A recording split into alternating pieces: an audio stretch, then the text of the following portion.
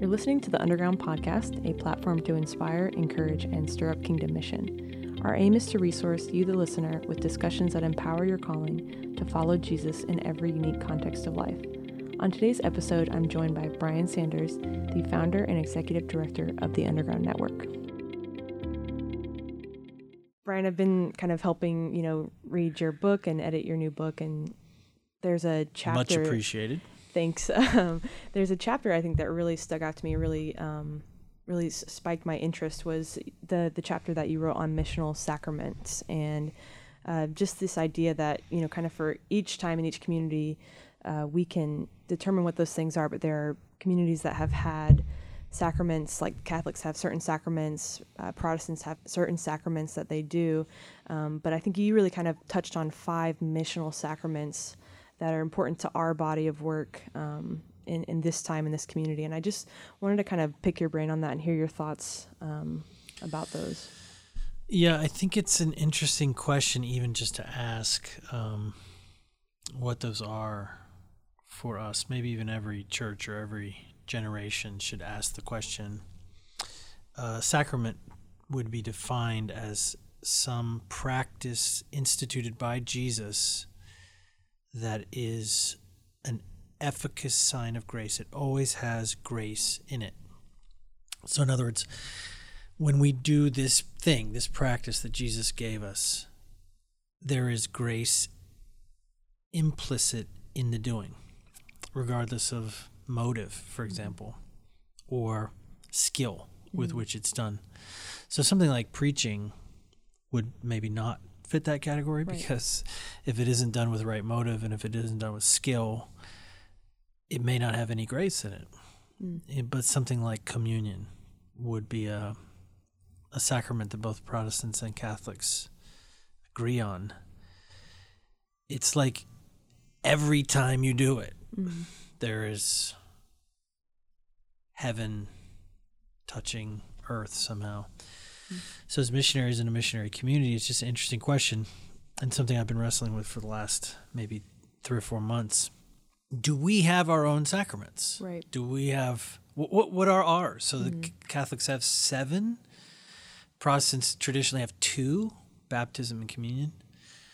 What about us? Do we, what would our answer be to the question of practices instituted by Jesus that always seem to have grace for us? And so I've come up with 5, and that's the chapter you're referring to that you read. And it seems to stand that if these, as your definition, you said if these things are always delivering grace, it's something that we want to do often, that we'd want to do continually. Why right? wouldn't you? Yeah. Right. If no matter your skill level, that they're always bringing in grace. So what are it's very freeing, too, to think about, wait, there's a thing that I can do, and if I do it, even if I do it poorly, people will meet God in it. Yeah, I need some of that. That's very exciting for the novice missionary or the unskilled workman. So, do you remember what they all were?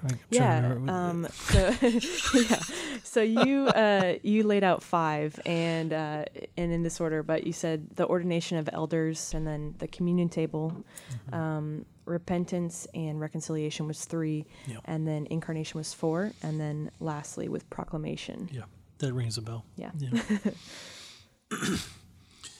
Well, I think I started with ordination, but ordination, I don't necessarily mean that in the sense of the ordaining of elders, although that is a symbol of what I mean. So, of course, we ordain elders because we have such a simple ecclesiology.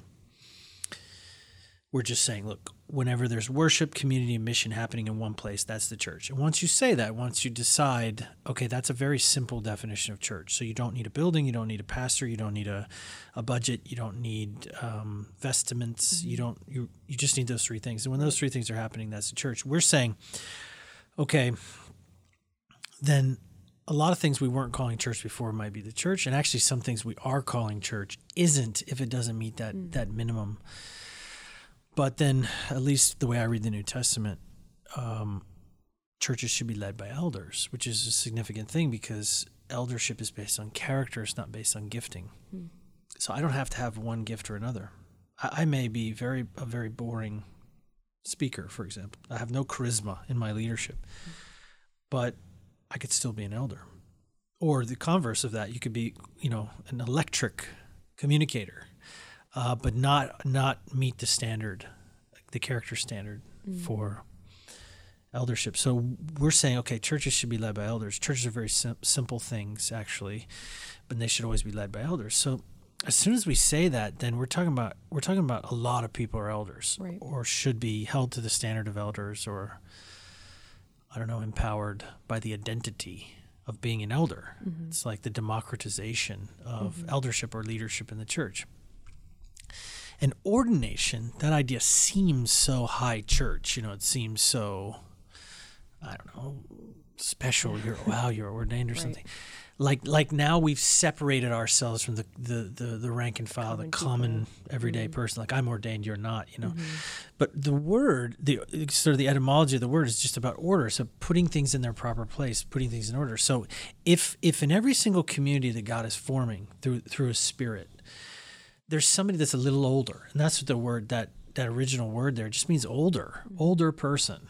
Mm-hmm. So what is an elder? An elder is the older person. They've done it longer. Yes, it's just a matter of maturity. Right. So in every community that God forms through His Spirit, that is the church, that has those three things functioning. Somebody's been doing it a little longer. Mm-hmm. Someone has more maturity, and that person actually is already the elder of that community. Even if that person is 20 years old or 25 years old or something like that. Sure. So so if you're working with 12-year-olds and you're 25, you're the older. You're clearly the elder. Right. Although I know some 25-year-olds that may not be as mature as some 12-year-olds. Right. We call that adolescent syndrome. But, maturity is the issue, right? Not age per se. Although, often it is related to age because you're older, presumably, hopefully, you have more maturity. But putting that person, those people who already hold that position, right? So we've come to the conclusion that we don't ordain people. No one gave us that kind of authority. Right. I don't have that kind of authority. You don't. Mm-hmm. And we're not attached to some kind of denominational form that can somehow,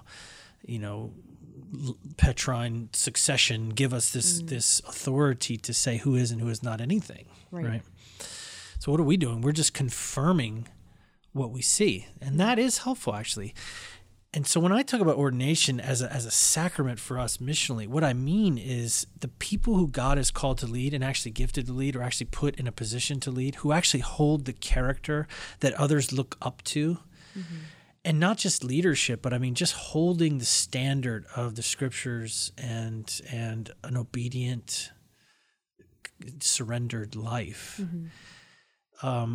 Those people should be called out. They should be recognized for who they are. Right. So when I say ordination, that's what I mean. I mean saying to what maybe other forms of church or community would not give title to, we want to give that. We want to say, look, this is who you are. You're an apostle. You're an evangelist. You're a teacher. You're an elder in God's church.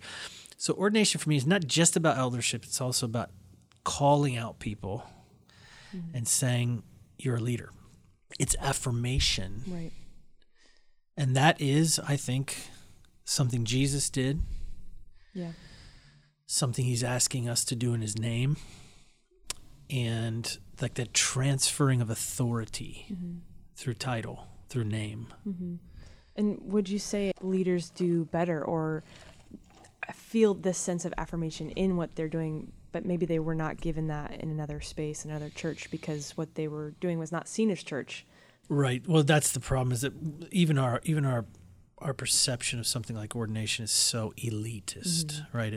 There's only a few people that can be that. Right. And you have to go through a great gauntlet to get that. And because it's expensive and takes a lot of time, and those people are going to hold on to that, the rights and privileges of that. Mm-hmm. And they're just not going to want everyone to have it. This is the problem with grasping leadership, which is something that Jesus said don't do. It's what the Gentiles do, right? we're just not supposed to do that. We're supposed to freely share leadership, or at least acknowledge, look, God has called you to do this, to be this. And there's just a lot more people who are called in Jesus' name to lead someone than would ever go through some sort of formal ordination. But I think every time we call out, man, you're doing this, you're called to this, God is, I don't know, affirming or confirming, we see that in you. That's ordination. It's a form of ordination. And we should be way more liberal with it than we've ever been. So I'm not necessarily making an argument for everyone getting pointy hats and going through long processionals and with incense and so on. Although I don't hate that idea, frankly. I mean, if you take ordinary people and say, I'm not talking about these special people. I'm talking about I don't know, Erica Cannon in her neighborhood standing between two groups of people who are trying to have a gang fight in the street. And she steps in and says, no, in Jesus' name, which happened. Right. So who is Erica? What is she doing on her block? To me, she represents the authority of God and his kingdom in that moment, but also on the street in general. And somebody ought to tell her. I mean, maybe we should have some sort of processional for her where she's told and reminded through the ceremony of that you're significant and you have been given authority. This is the implications of Matthew 28. The commission comes with authority. Go make disciples, because all authority has been given to me. So I'm transferring that to you. I'm sharing that with you. And I want you to walk in it, carry it. People don't, most Christians feel that they're not ordained to do anything. And this is a great tragedy, because now we have this kind of sleeping giant. We have a church of people that are passive, that are spectators, that think that their job is to just go and work and make money and fund ordained people. Yeah, you mentioned that as a part of this sacrament as well, is that really in the releasing of that power, in the giving of that authority, you're releasing people to do mission where they would not have maybe felt empowered to do that. And that's needed. That system needs to change in order for us to really see kingdom happen in the world. Yes, and I've talked at length at other places about permission. We need to give people permission. But I think ordination is maybe a step beyond that, isn't it? It's not just saying you can do this, you're allowed to do this, which still implies what? I'm the one, somebody more important than you, somebody with real authority is telling you you're allowed to do this. At one level, when God has called a person to do it, I think of like Pentecost, Acts 2, where Peter stands up and preaches. Peter was not asking anybody, can I preach right now? Or am I allowed to? He wasn't looking for permission. He was filled with the authority of God to do what he was supposed to do in that moment. So even when we say, look, we need to give people permission, I just think that's one step towards what I'm talking about here is this sacramental practice of ordination, which is, no, actually, it's not even my place to give you permission, because I guess I can affirm you already have permission from God. And I want to maybe by faith confirm that over you and say, yeah, this is real and this authority is real. Now, bear in mind, ordination comes with responsibility. So there's freedom in that. There's an empowerment in that, but there's also responsibility. That's the sort of two wings of the plane here. It also means now you're held to a very high standard. And your life and witness now counts and matters in a way it maybe didn't before you understood that identity. You just can't you can't make a mess of it, so to speak. You represent this kingdom, which is now on your lips and on your tongue, and it doesn't mean you can't fail, but it means that there is a standard.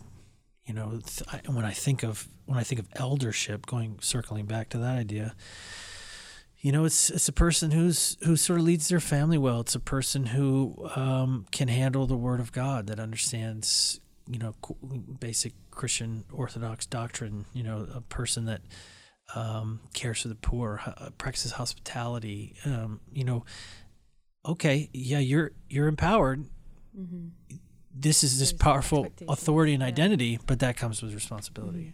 I think you used the word, you said there is freedom but accountability in the ordination, because and that leaders work best in that situation, given the freedom and accountability to lead.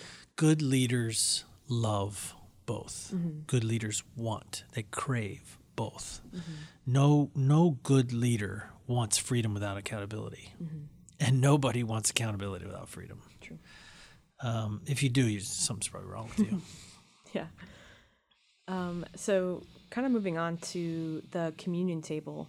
I think that's a common one that we know, but maybe speak more on that and why that one's really important and how we can see that play out in like an everyday life situation.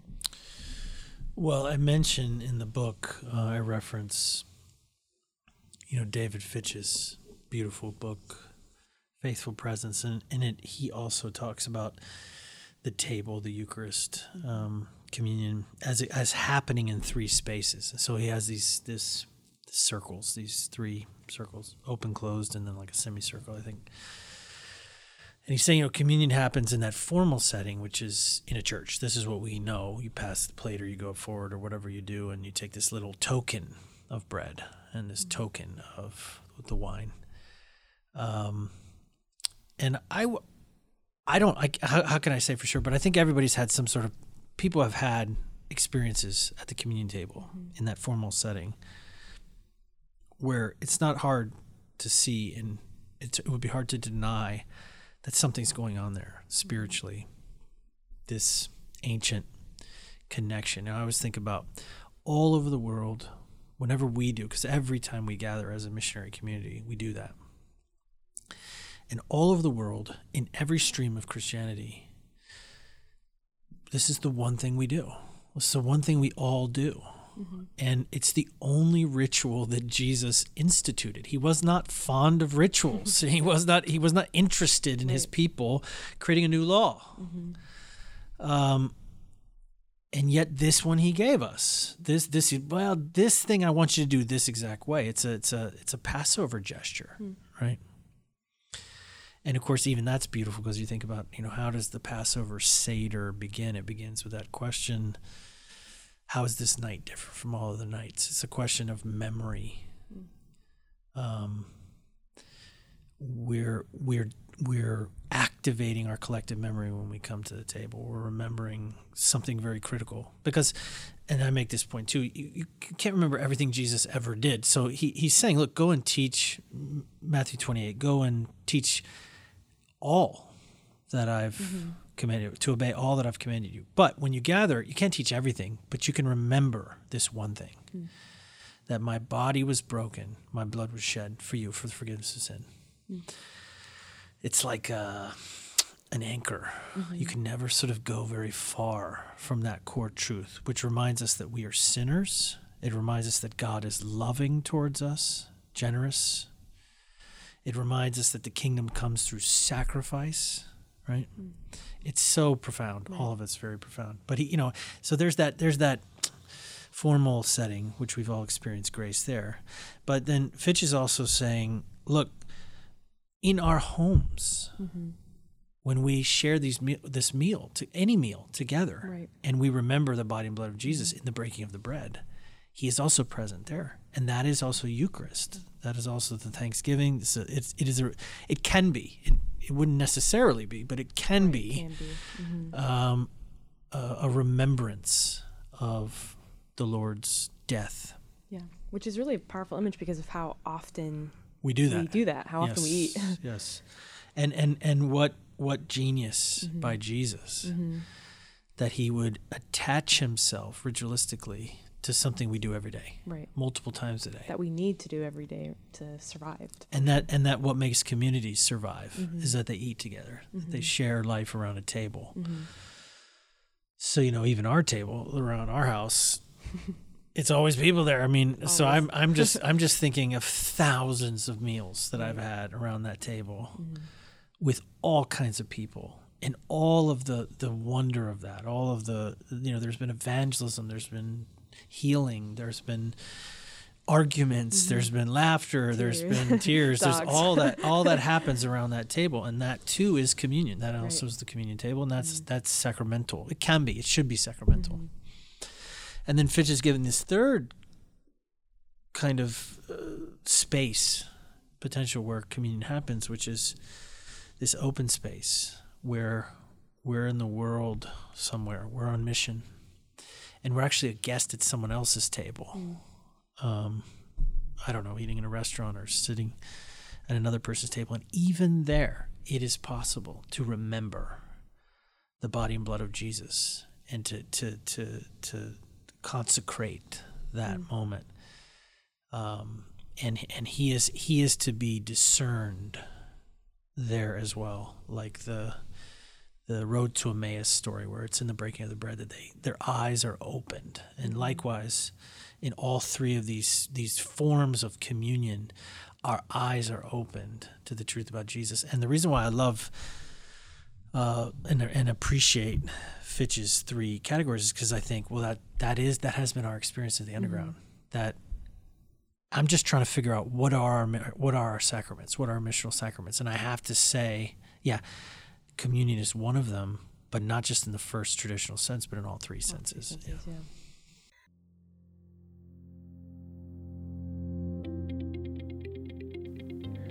This was episode 1, part 1 of the Underground podcast. Brian and I look forward to talking more about missional sacraments on part 2 of this podcast. Be sure to follow us on Twitter @UndergroundVox to catch our next episode.